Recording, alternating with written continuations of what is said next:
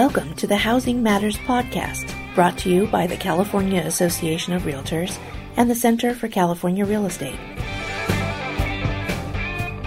Hello, and thank you all for joining us for a very special episode of the Housing Matters Podcast, episode 100, and we coincided perfectly with the release of our 2023 annual housing market forecast. Of course, we're your favorite data nerds, back with everything you need to know about the housing market and the economy. My name is Jordan Levine. I'm the chief economist here at the California Association of Realtors, and I'm joined by my good friend and our deputy chief economist, Oscar Way. Hey, Oscar. Hey, Jordan, and hi, everyone. We're here on video, so we're going to do a special episode where we're going to walk you through the 2023 forecast we just released. We'll be showing some slides, and you can get that on car.org, but we'll do our best to kind of explain what you're looking at for our normal podcast listeners. So I'm going to jump over to our slide deck because we have a lot of pretty pictures to show this time around. And we had a great time at Reimagine, didn't we? Yes, we did. We did. I know it's only a week ago, but we covered a lot of ground, and you did a really good forecast. And I think a lot of people who listen to our podcast, they probably are not surprised with the numbers that you'll be sharing. But we still want to get into the details, and we want to give you guys some updates as to what we are seeing right now and what we believe is going to happen in the upcoming year. Absolutely. And I think, the way I wanted to start was maybe just to take a minute or two, if I could, monopolize the podcast for a second, just talk about some of the context, right? Because if you look at kind of everything coming down the pike, whether it's the newspaper headlines or recent data releases and things like that, it's really easy to get bogged down in the kind of most recent headline. The Fed's going to raise rates. The inflation numbers continue to be bad. The retail sales numbers were kind of weak, and I think it's really important to interpret everything that we're seeing with some context, with some perspective, and to really take a step back, right? Because we're coming off of a market that was just so incredibly out of whack. Am I right? Absolutely. Yes. It depends on what angle. I think you have a perfect picture here. It depends on what angle, what perspective you're looking at. And obviously, we will definitely have our opinion, but we want to share with you, all the different angles and, try to get the whole picture. Yeah, absolutely. So I want to just kind of take a step back for the last couple of years and just talk about the broader economy, because I think that when you look back at where we've been, where we're at starts to make a little bit more sense, and also hopefully will make us a little bit less fearful about what's coming down the pike in the future. If you go back to the kind of onset of the pandemic a few years ago, there's no doubt it was a huge hit to the economy, right? We lost almost 3 million jobs, very short period of time, and yet we had this housing market that was doing better than ever. And when you look at those jobs that were lost, we weren't really losing the kind of high wage, home buyer, high income type jobs that had really fueled the housing cycle up to this point. Most of the job losses, and if you go to our slides, you'll be able to see that the vast majority were concentrated in some of our kind of lowest wage sectors, and the ones that were really kind of high face-to-face interaction, right? It was the ones we couldn't do remotely. Mm-hmm. And so, and actually, if you boil those numbers down, I made a super nerdy pie chart. But the point being is that, 2/3 of the jobs roughly came directly out of our 4 lowest wage sectors. And at the other end of the spectrum, the highest wage industries in California accounted for less than 10% of the jobs. So those high income earners were doing well. And there was a lot of other stuff going on in the economy that really helped those high income earners too, right? Absolutely. Of course, if you look at, the pandemic, during the pandemic time, it was a very uncertain time.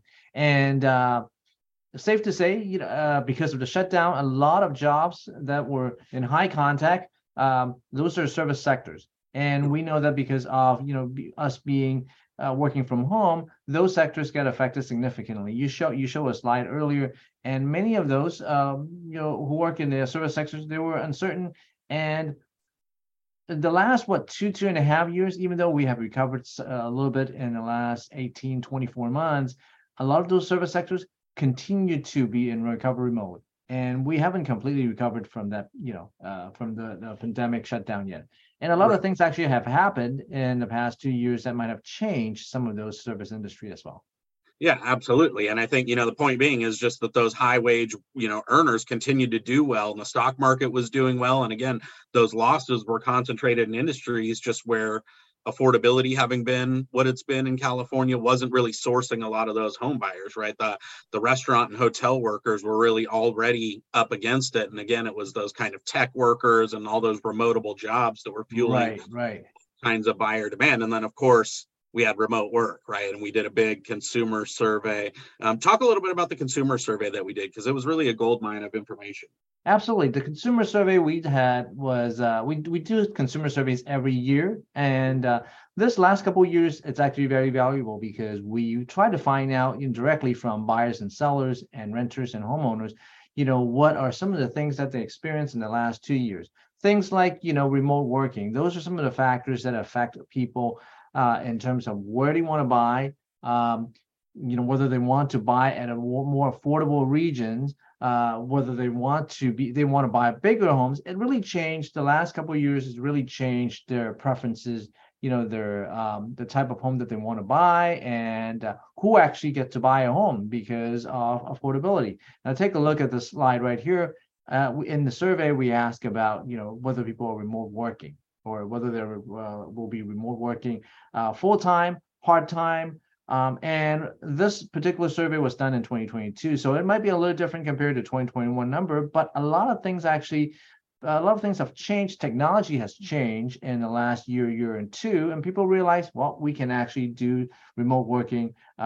If it's just a technology issue, we are very capable of doing so. And you look at the numbers here, how many people are actually working full-time? A significant number. If you include full-time and part-time together, we're looking at around 2/3 of the labor force, or 2/3 of the people who can work. Right. And as you said, this is in 2022. So that includes some of the kind of return to work that some folks have already done. So just, again, big numbers. And I think when you add that on top of the really strong economic performance of those top income earners, it really kind of just created even more insatiable buyer demand. And actually, they all, plan more or less to continue. It was like 67% that said they work remote now. And we said, how many of you think you're going to work remote in the future? And it was almost the exact same folks, right? That they're planning at least part-time to stay remote. And of course, that, as you mentioned, played into their decision to work remote, right? You see, again, almost 2/3 of the folks that bought, and those were all home buyers. Am I right? Yeah. And a lot of time, once you get a chance of working from home, you kind of think, well, there's a lot of flexibility to it. And if people realize, okay, well, in the past, I'm not able to buy a home because I have to be 5 minutes or 10 minutes away from my office, and my office is in downtown LA. Now, if you can actually work from home, you can actually move to, Riverside, San Bernardino, a little bit further away from your work, and still be able to achieve home ownership. Yep, exactly. And I think, again, that just kind of added fuel to the fire of the fact that the stock market was up, home values were up, and now we kind of throw this extra flexibility in. But of course, it wasn't just the economy and remote working, right? There was also the kind of Federal Reserve effect, and just the fact that we hit the lowest rates of all time. That really, I think, is the trifecta, because again, when you look at where interest rates fell to, I think we were at 2.65% at one point there. Yeah, absolutely. I mean, I think what you mentioned, interest rates and remote working, all of those are like sort of byproducts of the pandemic, because it was not an intentional. Obviously, nobody wanted the shutdown to happen. But interest rates combined with remote working, with rates dropping, who would have known that rates would have dropped to below 3%? I think in many of your presentation or my presentation, we always say 3% is probably like a one-time deal. Yeah, right. Exactly. And especially coming out of like 2019, when we were already in a low rate environment, I kind of thought that the rates were going to start to trend up. And then, of course, we had this once in a lifetime shock to the economy. But, ultimately, it just kind of gave buyers a lot more purchasing power out there. When you look at where we were at roughly 5% before the pandemic, you take a $150,000 a year household, and, they're looking at a house that can, roughly $690,000. Well, as rates dropped to 3%, that same household, that same $150,000 household, to get the exact same debt to income ratio could now do so on an $860,000 home. And so just, again, an incredible increase in purchasing power that I think, explains at least half of that price growth that we've seen over the last couple of years. Because, again, we've been talking about inventory, not just for the last couple of years, but for like 10 years, right? And just constantly that's like a constant feature of the Housing Matters podcast. And so when the inventory is so tight and you get this increase to purchasing power, you end up just offering more money for those homes. And I think that, explains a big chunk of the run up in prices. And that does explain, quite a bit of how people feel about, okay, I can be a little bit more competitive. I can actually offer a little bit more, and that does change the picture a little bit in the last couple of years. Right. Yeah. And again, I think that this all kind of comes together in this kind of insatiable buyer demand, and virtually every indicator that you look at, and we'll take you through some of the major ones that we looked at, but they're all like at 10, 12, 15 year highs. Look at mortgage applications. I mean, we went not just to, pre-pandemic levels in 21, we were at, again, the highest levels when you look back over the last decade. People were actually going out, filling out those mortgage applications. The other thing that we saw was a lot of people were getting into the market for the first time, right?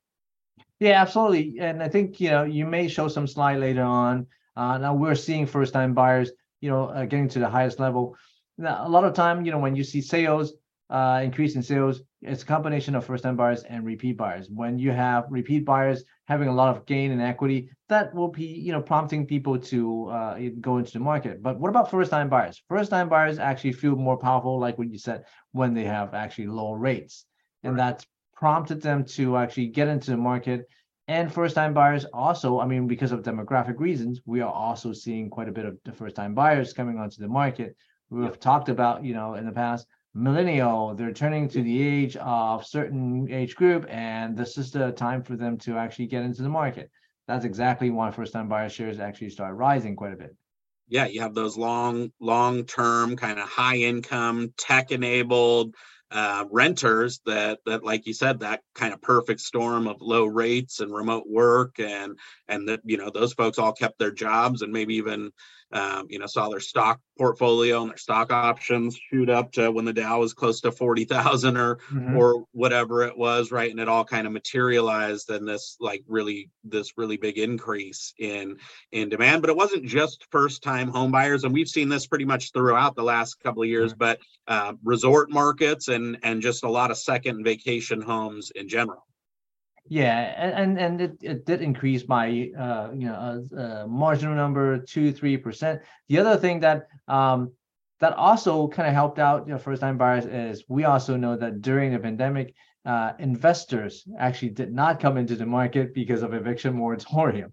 Eviction and investors typically compete with first-time buyers, and first-time buyers got a little bit of advantage during that period of time. And you're right, vacation homes, second homes, because of remote working, a lot of people decide, hey, I can just live 2 hours away, 3 hours away from where I live.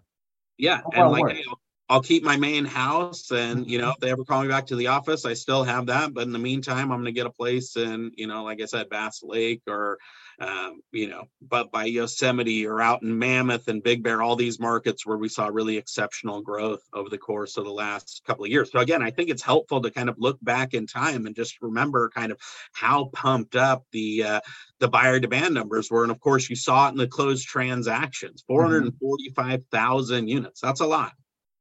That's significant. I think, it was the highest in the last 12 years or so. Now, we did have, of course, you're showing only through 2010. When we go back, if we were to go back to 05, 06, obviously we have some high number, but we all know what happened, during 05 or after 05, 06. That's not sustainable. Right now, in 2021, we saw some numbers that are real numbers because of interest rates and because of the desire to buy, because of remote working. Right. Absolutely. And I think, you again, this is pretty incredible, especially in the midst of an economy that hadn't been fully recovered. We were still in a pandemic for a significant chunk of 2021 with new variants and upticks in cases and deaths and all of that stuff. But again, just kind of that counter cyclical boost to buyer demand. You didn't just see it in the kind of indicators of demand, you saw it in real honest to goodness home sales. And what was really interesting, again, and probably a testament to some of that economic data, was just how well the very top end of the market was doing, right? Because overall sales were at a 12-year high, but the top end was like shot through the roof. Absolutely. I think consistently after maybe second half of 2020, after people realized, oh, okay, well, we can actually do business during the pandemic. And, those top end, as you mentioned earlier, high wage earners, they are the ones that are more likely to be able to work from home.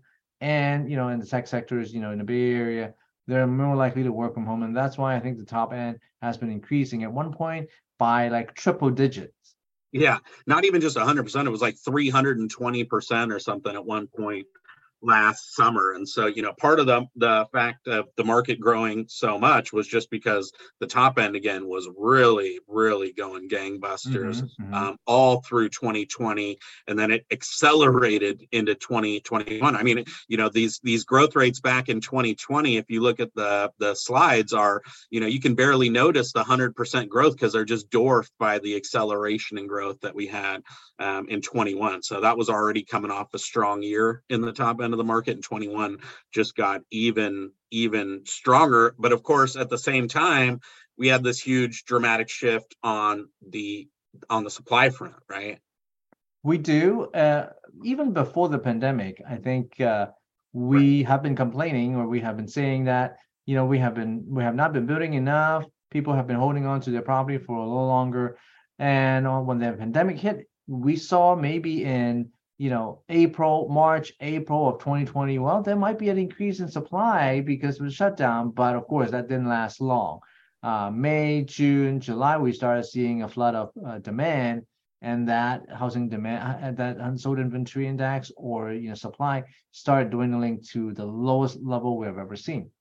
Yeah, I mean, 1.2 months of supply means that if we didn't add any, homes to the market at the end of 21, we were going to be all sold out of homes before we even got halfway through February, right? And so just, again, right at the time when demand is surging, we had a huge pullback in supply, both because, the surging demand gobbled up a lot of the units that were out there available for sale. You also had a lot of sellers pulling back at that time just because of safety concerns and things like that, and just the kind of hoops you had to jump through to be on the MLS with PED forms and all of that stuff. And so it was, this kind of combination of intense supply or intense demand and pretty much no inventory out there to speak of that led us to these kind of to the situation we're in now. One of the things I didn't mention at the forecast, which also contributed, but is that we also had a lot of like fiscal and monetary stimulus pouring into the system during those 2 years as well. And of course, now we find ourselves in just a period of inflation more broadly in the macro economy, but certainly when it came to the housing market too, right? And the market was just so competitive. Yeah, I think, you said it right. There's the stimulus stuff. There's a combination. It's a combination of a lot of things. Obviously, fiscal stimulus may not necessarily just foster, the huge increase in inflation. There are some supply constraints and all those other stuff as well. Right. But for California, for homes, it's a combination of a lot of things. With the supply shortage that we're seeing, obviously there's a lot of competitiveness in the market. And people with interest rates being low, people are able to offer at a higher bid and everything. So supply stay on the market, or inventory stay on the market for a very, very short period of time during the pandemic, because there's an imbalance between supply and demand, and people seems to have a significant increase in purchasing power. Yeah, exactly. So, I mean, you're looking at median time on market last summer of 7 days, right? So just the market red hot, again, the lowest levels we've ever seen. And you saw it too in terms of people, bidding more than the seller was even asking for, and we never saw numbers like those either. Yeah, well, you said 7 days, and keep in mind that number is a median price. That means a lot of people are actually buying in 1 day, maybe in few hours or so. And when people had to outbid others, they often put and with the 3% or 2.5% interest rates, they don't mind offering 10,000 more, 20,000 more over the asking price, and that's why we are seeing the typical sales or share over asking price is about 40% at the peak of a season. But during the 2021 time, we actually saw that percentage went all the way up to 72, 73%. It almost doubled a normal summer, right? Like, absolutely. Just insane. And again, this is just a function of a market that was just so incredibly red hot. All of that demand, no supply, and you see the homes just sell incredibly quickly. And again, people having to outcompete each other on price, and that's at least part of the reason why we got up last year, or I guess earlier this year, to a $900,000 median price. And again, as you mentioned, medians mean that half the homes that sold earlier this year were selling for more than 900,000, which is just incredible. Now, we also will give some credits to the mix of sales also, because you said we have a lot of high-end home being sold, and that actually could move the median up a little bit. And many of the people who purchase high-end homes, they are tech workers, and they might be in areas such as the Bay Area, and so even as of April or May, we actually saw a median price hitting the 900,000. That's partly because of mix of sales, but of course, people were rushing in to try to take advantage of the last chance to lock in with a relatively low rate. Yeah, exactly. No, and it's a great point, right? At one point when sales and prices were growing by, 35, 40% earlier this year, last year, part of that was just because, again, they were being inflated by the, number of $10 million homes that we were selling. And I think that's important context as we move forward, right? Because some of the kind of weakness, as it were, in prices that we have forecast is just a function of those homes no longer growing by 350% on a year-to-year basis anymore, right? So it kind of is it magnified the price growth that we saw on the front end, and it'll probably mean that the price numbers will look worse than they really are on the back end, just because we're unwinding a bit of this kind of once in a lifetime surge in really high end homes. Right. And I meant to ask you also that, as we are going to talk about, the 2022 and 2023 numbers, whether there might be some pulling forward. Yeah, and I think that's the effect here is we kind of borrowed forward a lot of the demand. It met up with the lack of supply, right? And it pushed prices up. You also had just a lot of the people who, would have been in the market for the next couple of years of $10 million homes. It made sense for them to do that move sooner than later when the stock market was still high and rates were still super low. And so again, to your point, I think that is going to make the numbers over the next year and a half look weaker than they really, really are. Of course, we also have just the whole Fed kind of activity in the mix as well, right? Because part of this is a normalization, but part of it is that we have this kind of still, and at the time of this recording, we had just gotten the fresh CPI number that was still, the headline number came down, but core CPI was still like a 40-year high, and you have the Fed just constantly behind the eight ball. Do you think we're going to see more rate increases? Well, you're right. Yeah, the core CPI looks kind of high. In fact, we thought it's going in a different direction than the headline number. It actually started bouncing back up. But there might be a chance, and I would say a chance, or maybe even a facade, that we could see a lower inflation number in October, and partly because of what happened, as I mentioned earlier, about the Amazon Prime or some of the other big retailers actually promoting their stuff a little sooner in October. That means inflation number for October possibly could see a lower number. Now, how would the Fed actually react to that if they look at those numbers? I would say they're probably going to stick with their plan as to what's going to happen in November, which I think based on some numbers that we have seen, most likely they are going to increase rates by about 75 basis points in their next meeting.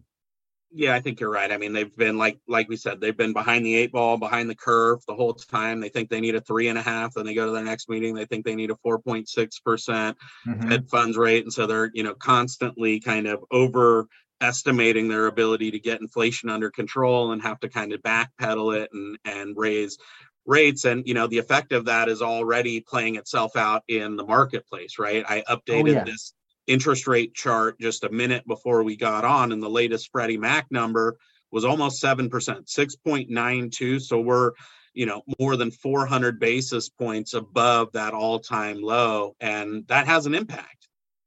It definitely has. I mean, we have seen, as you mentioned, the Federal Reserve continue to be aggressive and change rates. And a lot of time, of course, the 30-year fixed rates, if everything is going according to the Fed funds target, then the 30-year fixed rate should already anticipate what's going to happen, in rates 6 months or so from now. But because the Federal Reserve continue to miss, and let's face it, they're not the only one that missed it. Everyone kind of missed it. So they continue to adjust their target, and that's why rates continue to get a little higher. Sometime they may not necessarily be. I mean, eventually it could come down, but right now, it looks like inflation is tough to control, and they're just the market is just following what the Federal Reserve are doing, continue to increase. And at this point, we're getting to a level that is about 7% ish or so. Right. And I think we could see them go higher. And the effect is that, people just don't qualify for as much as they used to qualify for, right? In the same way that going from 5 pre-pandemic down to the low 3s or high 2s or whatever added a couple $100,000 in purchasing power. Now that they're up 400 basis points, just to have that same debt to income ratio, that same monthly mortgage payment, it means you have to buy, a cheaper home. And indeed, when you kind of, take into the account the fact that even as buyer demand is now taking a step back in the face of these higher rates, and mortgage applications and pending sales are down, and prices are only up 1.5%.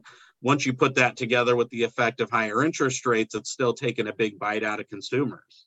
Yeah, I mean, we're looking at more than double. If we look at that lowest point of 2.65 30-year fixed rates, we're more than double that already.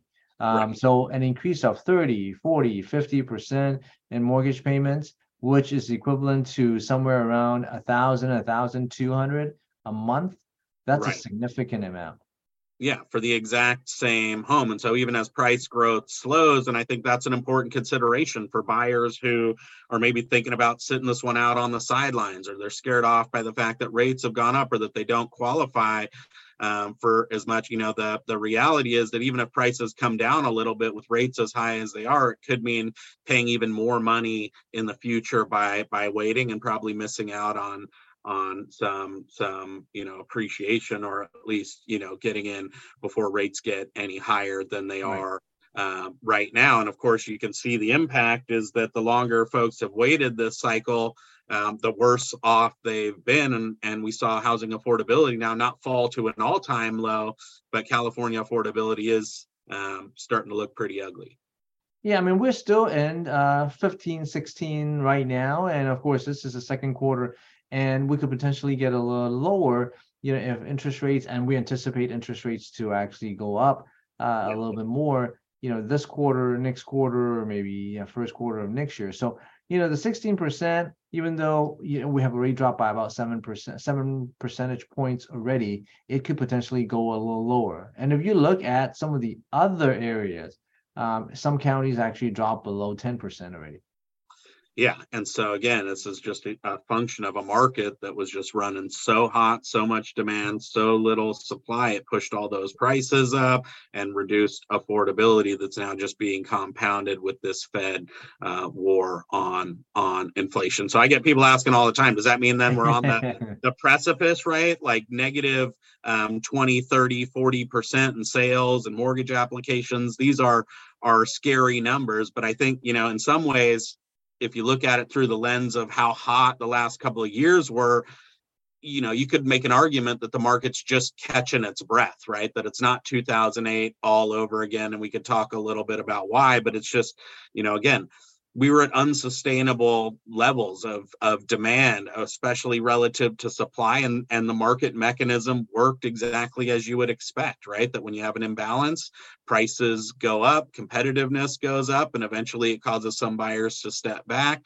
and some sellers to put their homes on the market because they're selling so quick and so favorably, right? And I think that is largely, or at least explains a good chunk of where we are today, right? And I just want to go back again to 2020 and 2021, right? We were up 22% overall in transactions in 2022 or in 2021, excuse me, especially again because that top end of the market was just performing so incredibly strong, right? But you could even see it back in 2020 where the 5 to 9 million or the 5 to 10 million was already growing by 23% even in 2020, and that was with a couple months of shutdown baked in. And so yes, this year, through the first 8 months, and we're going to put out September numbers soon, but we're down almost 20%. But relative to having grown by more than 20% last year, that kind of doesn't seem as bad. That's kind of, we're still slightly ahead of where we started. Yeah, and yeah, as we said earlier, there could be some pullback that we mentioned earlier, and we did have at one point in 1 or 2 months, we did actually set a sales level to the highest in the last 15 years or so. Yeah. It was so it's incredible, but at the same time, yes. Now let's face it, we do have some pace pullback. Partly because of the rates and partly because of the uncertainty of the market that we're seeing. Right. And I think, the key point for me is that, sales are down, but even at the top end of the market, like the numbers aren't falling apart, right? 10 million and up is actually still up 1% this year. It's just not growing by 140% the way that it was through the first 8 months of last year, right? So part of this is just to be kind of expected in a market that's coming back down to earth with, demand rebalancing and supply increasing slightly. But I think another part, and the reason why we have kind of a modest recession baked into our forecast, is that this Fed war against inflation really does, have impacts on, particularly home buyers who are going to have trouble qualifying with prices that were, set based on 2.5% mortgage rates. And of course, you see that in the various measures of buyer demand that we have now, where we're not just below the kind of super highs of last year, but we're actually now below the kind of pre-pandemic level, and those gaps are starting to widen in the most recent data. Yeah, and when you compare it to, it's not easy or not fair to compare with the highest level in 2021 or 2020.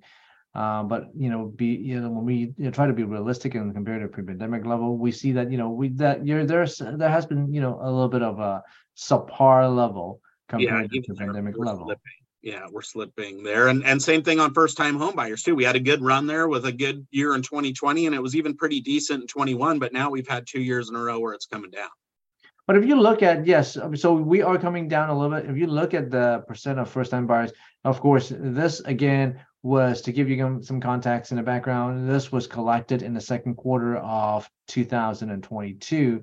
Moving into 2020, third quarter, fourth quarter, this number could possibly go down a little bit more. But if you look at that share of first-time buyers for 2022, so far, yes, it dipped for a second year in a row. But if you look at how it compares to the last few years, historical, going back to, let's say, 2013, it still have a decent level, partly because the economy is still doing okay. Yeah, no, and I think the kind of, there is a renewed passion for home ownership. It's clear in the numbers of buyers that went out and bought, and all the kind of strong demand numbers that we saw over the last couple of years. I think this is purely not everyone can afford these higher rates, and we kind of see that playing itself out a little bit in the home ownership numbers as well, which I kind of jettisoned from this deck just because we had so many slides, but they both kind of tell that same story. And actually you see it in the mortgage applications as well, right? That we're normalizing back down below those pre-pandemic levels. But what's interesting is that if you look at this time series chart, and the reason why I brought this is yes, the numbers are down from last year and the year before, but they're not super down compared to the preceding handful of years leading up to the pandemic. Yeah, I can see that. It's going through the normal ups and downs to seasonality, and compared to 2021, again, it's not a fair comparison, but it is just a little lower, but it is not too scary. Right. So it's like, it's the kind of on the one hand, on the other hand story. Yes, the rates have gone up. Yes, that impacts purchasing power. Yes, affordability is down, and that's eroded buyer demand. The point being, though, is that it hasn't eroded it to, these kind of super scary levels where the market's going to fall apart. You still have people getting married, having babies, all of those life events that trigger buyer demand, which is why we're actually still hovering in the kind of 300,000 range for sales, which again is down, not just from those records last year, but down in general, right? Not a great number, but they're also not continuing to drop by bigger and bigger percentages, at least on a month-to-month basis anymore. And you could see in the August number for transactions that we actually bounced back a little bit from the really terrible July number, and we'll probably be somewhere in that 300,000 range when the dust settles on September. So again, not shooting right back, but we don't necessarily expect it to, the bottom to fall out, do we? No, I think a big part of it is you mentioned that interest rates right now, it's sort of like a shock to a lot of people. Wow, at 6.5%, 7%, but partly because they're not accustomed to seeing that level. Once they actually get used to, okay, well, 6.5 actually may be the norm. They realize, okay, well, I probably should not hold back. Some people may actually opt to buy a more affordable house, for example. Right. But I think we are getting to that level of sales, maybe settling at around 305 or so, and then people started realizing, okay, once they realize that's the rate that they're at, that's the rate that the number, the cost of borrowing will be, they will probably come back. Right. And the other variable to throw in too is that it's not just the first time home buyers, right? In the same way that during 20 and during the foreclosure moratoriums, the investors took a step back. Now that, first time buyers have taken a bit of a step back, and, investors have the advantage in many cases of not having to kind of absorb the interest rate impact, right? If you're buying it for cash and you're looking for a safe haven from inflation and a rental property that you can maintain into the future, then there's the kind of uptick that we might expect on the investor front, especially as we become potentially a majority renter state. So, and those numbers came back as well. So again, there's going to be some bottom and minimum level to the transaction numbers, I think, that we see over the course of the next couple of years. It's not going to come rocketing back, but there are other avenues to generate transactions from, especially as there's more listings. And you can see that those numbers have gone up to the highest levels we've seen since 2020 as well. Yeah. And with investors, obviously, part of the reason why it's actually coming back is because of the lifting of the eviction moratorium. Right. I think that's a big part of it. And obviously, California has a higher cost than compared to some of the other states. And one of the reasons why we're not seeing a significant, we're seeing an increase in investor share. There's no doubt about it, because of if people cannot buy, they'll probably go to the rental market. And we already addressed that issue, that there will be, people who may not necessarily be able to purchase right now, and they could be forming a households, and they will be buying, or they will be renting. And so I think the investor shares increase, and will probably increase in the upcoming years as well. And I remember, back in the days in 2010, 2011, first time buyers were having a little trouble back then, and investors just jump in. I think the investors share probably could help, kind of level off the sales a little bit in 2023. Yeah. So the point being is that we're searching for bottom on the demand side, right? The supply side has ticked up. This is one of those kind of alarm bells that has people really worried, because there's more active inventory out there. Does that mean prices are going to start dropping? Is this 2008 all over again? I don't think so. We have seen competitiveness deteriorate. We're at 19 days in August for the median time on market. But if you look back historically, that's still a very quick market, right? And same thing on the kind of homes selling above list. Instead of 3 out of 4 homes, we're now down to 1 out of 3. And so again, this is all kind of as to be expected when you get more supply, less demand, and you have sellers who are kind of coming to grips with reality, right? Because 43% in the most recent data of actives had been reduced already, and that was something that we haven't seen in a very long time. Yeah, that 44%, obviously, it's higher than what we saw in the last couple of years or so. There's some seasonality to it as well. Yeah. But if you look at the fact that I think many of the sellers are accustomed to pricing their house a little bit higher, they haven't been able to, look at how the market has been doing in the last, let's say, few months or so to adjust to their reality. So it is true, we are seeing some reductions in price. That number seems high, but at the same time, I think some of the sellers may be using the price that were used in May or June. And we already said it, you said it, we hit a record high median price in June. So I think the reality will kick in. I think we will see some numbers, and that reductions of price, active listings reducing price number probably will get back to a little bit more normal eventually. Yeah, I think so. And, again, this just shows me that rebalancing process is alive and well, right? Sellers are having to go from extrapolating that June home sale that their buddy or neighbor did, where they got a great price and it went pending in less than 7 days. And they had, tons of offers coming in and all that stuff, to having a market that's a little bit softer on the demand side and having to, come back down to reality a little bit. I mean, we still see I think it was 30% almost of homes selling above list, right? So it's just about having that home priced right, because there, isn't that same ferocity of buyer demand. And I think, that's one of the things that buyers who are kind of sitting this one out on the sidelines might be missing out on, right? Is that, yes, rates are higher right now, but the market's a lot less competitive. And so if you've been getting outbid, or you had a, PMI that the seller didn't want to consider, or, you wanted to ask for closing costs or what have you, like all of those things I think are on the table now, whereas they haven't been for a very long time. And so, yes, you got to absorb the impact of higher rates, but you can always refinance that down in the future if we get back down to 5%. And in the meantime, you could be having your opportunity pass you by, just because you're not having to claw past so many other buyers in the marketplace. Yeah, I think it's very true that there are always on the one hand it's such and such, on the other hand it's such and such. You can actually wait, for a lot of people may think, okay, well, I can wait until next year when prices come down, but at the same time interest rate will go up.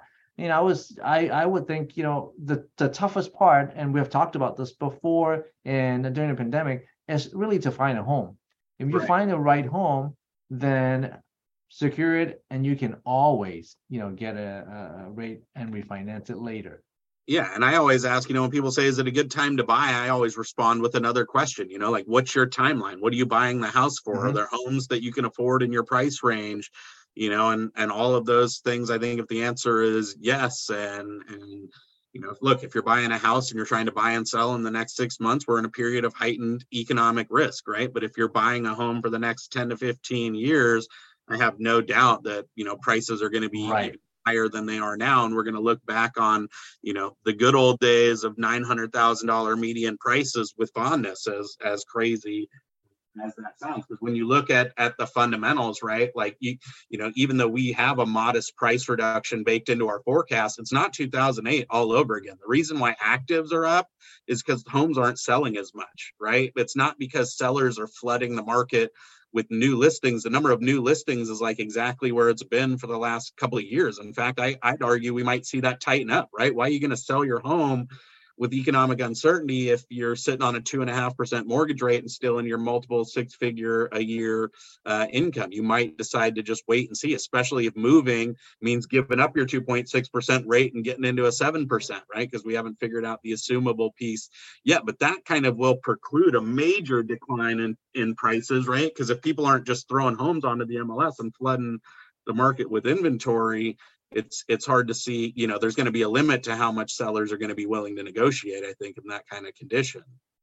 I think, of course, the new active listings part, I think you mentioned, even though we are seeing overall active listing, not new active listing, but new active listings might have increased, but the new active listings, at least in the past, few weeks or last month or so, we're seeing actually a decline of 8 or 9%. So it is exactly what you said, in terms of people locking in and not willing to put their house up on the market. What about foreclosures? Do you expect a foreclosure crisis? While foreclosures, again, it is not 2009, 2010 all over again. A lot of people actually put in the last few years, 17, 18, 19, 20. A lot of people actually put a down payment of 10% or so for first-time buyers, and for like repeat buyers, even maybe 20% or so. So they're not losing their equity, especially since in the last year or two, and prices have gone up. So not a lot of people are going to be throwing the keys back to lenders because it's not 0% down payment. They actually have equity, and they're not people who are flipping. There are people who are actually living there, as you said, primarily for 5-10 years or so they can ride this out. And we'll see some. I mean, let's face it, we're not going to see a flat foreclosure rate. It will be a little bit higher than, let's say, 2 years ago or so. Right. But that number is going to be small enough that it's not going to have an impact on prices.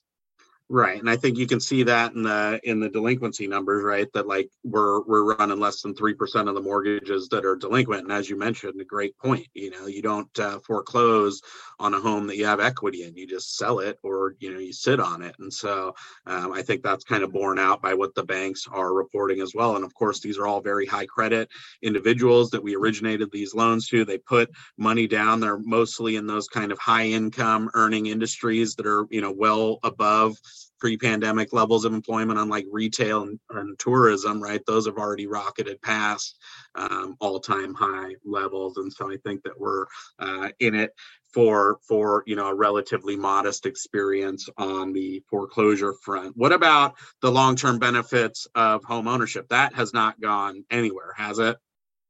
Well, home ownership, and we have talked about this many, many times. In order to accumulate wealth, you need to buy a home. And obviously, if you look at the real household net worth, if you look at owners, there's a significant difference between owners and renters and others. A lot of people, owners have wealth and everybody else doesn't. Right. I mean, when you're owner, that on a monthly basis you have to put some money in, and that money, over the long run, not a 1 year or 2 years term, but over the long run, you will continue to accumulate. And that happens from time to time. We've seen it. And that's one way to, accumulate wealth. And also, I think, in my perspective, in addition to accumulating wealth, I mean, you kind of set a habit of, okay, well, I need to be responsible. I need to do this and that. And that's how you actually save a lot of money. People, renters can say, a lot of renters might have said, okay, well, I can actually set aside the money and actually put it in the stock market or do something Bitcoin. else. Yeah. But in reality, did it really happen? That's really hard to say. Yeah, exactly. And I think, and it's not just wealth. That's the chart that I picked out because it's just so stark, the contrast. But there's so many benefits to home ownership in addition to wealth. Like your kids graduate school at higher rates. You're more engaged in your community. Your kids are actually more likely to become homeowners themselves, independent of income, right? So they looked at, children of people making $200,000 a year, ones that owned and ones that rented, and the people who worked for, or come from $200,000-$300,000 a year households still were more likely to own a home if their parents did. It's not just an income thing. There's like additional benefits above and beyond, the health benefits, right? That kids of homeowners do. So, I mean, it's across the board. And I just wanted to make sure it's not just wealth. I didn't want to cheapen the benefits, but wealth is certainly a fundamental driver. And again, I think from the long run standpoint, it still makes sense to own real estate in California because we just have that fundamental supply and demand problem where we've got way more people in this state and we've slashed the amount of new construction that we do. And so again, if you just think about that from an Econ 101 standpoint, prices can really only ever go one way. And that's why the long run trend line is up. And even if we have a little bit of a price decline this year and maybe even a price decline, in 24 as well, the long run trend is up and we have these periods where you go above and you overshoot and you come back down. But again, because we, are no longer 25, but 40 million people, and no longer build 300, but instead 100,000 homes a year, it's pretty easy to project where the long run trend line is going to go in California. And of course, 7% rates are high, much higher than 2.5%, right? But it's not terrible by historical standards, right? It's not. I mean, we've seen even as of like 15 years ago, or 20 years, within the last 20 years, we have seen rates a lot higher. You pointed out in the slide here, dot-com bubble, and I think in 2000 or in 1999, we have never seen rates at 3% or 4%. And at that time, we thought, okay, well, 8% is actually not too bad. 7% is actually not too bad. Now that we have seen 3% or below 3%, it looks like 7% is high. But of course, at the same time, I have to be real. Prices have not actually. We have never had prices gone up to 900,000 as well. Yeah. But you compare it to the inflation era of 1980s, 1990. That's way above, as you see here, 15, 20%. That's something that we have seen before. Yeah, and incomes are a lot higher than they were in the 80s. It hasn't, been a one-for-one growth, so affordability is worse today than it was in the 80s, certainly. But we have had some income growth as well to help withstand some of these things. And of course, you marry the house and date the rate, right? If the economy doesn't do well and the Fed, is able to get inflation under control, there's a chance we could see those dip from 7% back down into the 5% range at sometime in the next couple of years. And you'll be able to take advantage of that as a homeowner. If rates drop back down, there's nothing stopping you from, bringing that monthly payment down. And so in some ways, yes, like the economy is, I think, poised for some challenges. We talked about the inflation stuff. We talked about how hard it is to adjust to a 400 basis point increase in rates. We didn't talk about it, but I think consumers are starting to run out of steam, and that's probably our biggest risk, right? They're facing higher prices, higher credit card debts. They've all got big giant car loan payments now that we're all making, and that probably will start to unwind itself, meaning that we're looking at a modest recession, but it's not going to be terrible. Can you just walk everybody through what we think is going to happen on the macro front? Yeah, on the macro side, it's not just the housing market. Obviously, there is a difference between, wage growth. Wage growth right now, it's actually growing at a decent pace compared to what we've seen before. But at the same time, inflation actually is rising a little faster. And that's why, consumers are going to feel, exhausted a little bit. And as rates continue to rise, and as the Federal Reserve continue to tighten up their monetary policy, we are going to see some slowdown in economic activity. And as such, in 2023, we do expect maybe in the first quarter or second quarter, we're going to see some slowdown. And when we see some slowdown, we do expect a mild recession. Just like a lot of economists expect, it's not going to be what we saw in the pandemic, not a shutdown, a dip of 15, 20%, some mild recessions. And for the average for the year of 2023, we expect a 0.5% drop in GDP. At the same time, that means we're going to see some slowdown in job growth. But let's look at the numbers right now, though. Labor market actually has been doing very well, even though it's not as high as what we saw early part of 2022. It's still at a decent level. We're still looking at an unemployment rate in 2023 at 4.4%. And 4.4% in a normal year, if you look back at what happened in 2021, 2020, maybe 2017 and so 2016, it's still at a pretty decent level. So I think, we're good. The only thing, of course, that we will need to continue to worry about is the inflation number. Let's be realistic. It is not going to go back to 2% in 2023, maybe not even 2024. We're probably close to peak, and maybe even the overall number has peaked and will start to come down, but it's going to be a slow burn, right? So we got still a 4.4%, which is ahead of that Fed target. So they're going to keep their foot on the gas. And I think that kind of filters through to where we see the housing market, right? Which is that this year we've already borne the brunt, I think, of this major adjustment in rates. We have sales down about 20% this year when the dust settles, and prices only going up about 5.7% after multiple back-to-back, double-digit years for price growth. And when you think about what's going to happen in 23 through the lens of, yes, a modest consumer pullback, driving a mild recession in the first couple of quarters of the year, inflation being relatively hot and probably peaking somewhere, in the 7 to 7.5% range, giving us this 6.6% annualized number, where it'll start to come down into the sixes probably towards the end of the year. But that will probably cause sales to pull back even a little bit more from where we'll be at the end of 2022. We have a 7.2% decline, not a huge decline. And actually, if you think about the 330,000 units or so from the standpoint of where we were in July, we're probably getting close to bottom.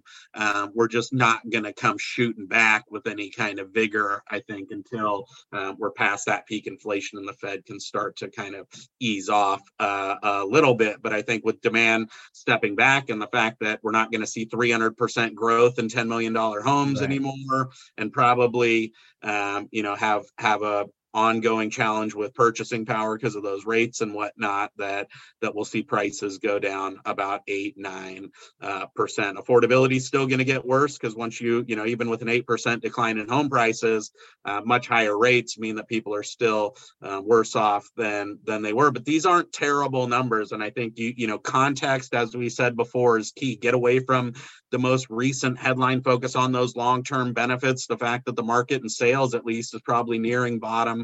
About half the price decline that we're looking at is just from a rebalancing away from the very top end of the market. So yes, prices are, potentially volatile over the next 12 months, but over the next 12 to 18 years, I feel very confident in forecasting that they'll only go up from here, just because, again, so many people, not enough homes. And I think that is going to be the tale of the tape. The good news, I think, is that consumers need realtors more than ever before, right? The market's changing, rates are changing, new mortgage products and stuff. But I think, the bad news is that consumers need us more than ever too, meaning that we just really have to step up our game and be there for them. Any words of wisdom that we should leave folks with? I think, it's very good to say, yes, there will be tough times, but at the same time, this is really the time that many realtors can shine, because you have the expertise, you have the knowledge, you know a lot about what's going on with the lending environment. You know about, what's going on with certain policy, Prop 19, for example. That's something that can benefit a lot of the retirees, a lot of sellers, people who want to move.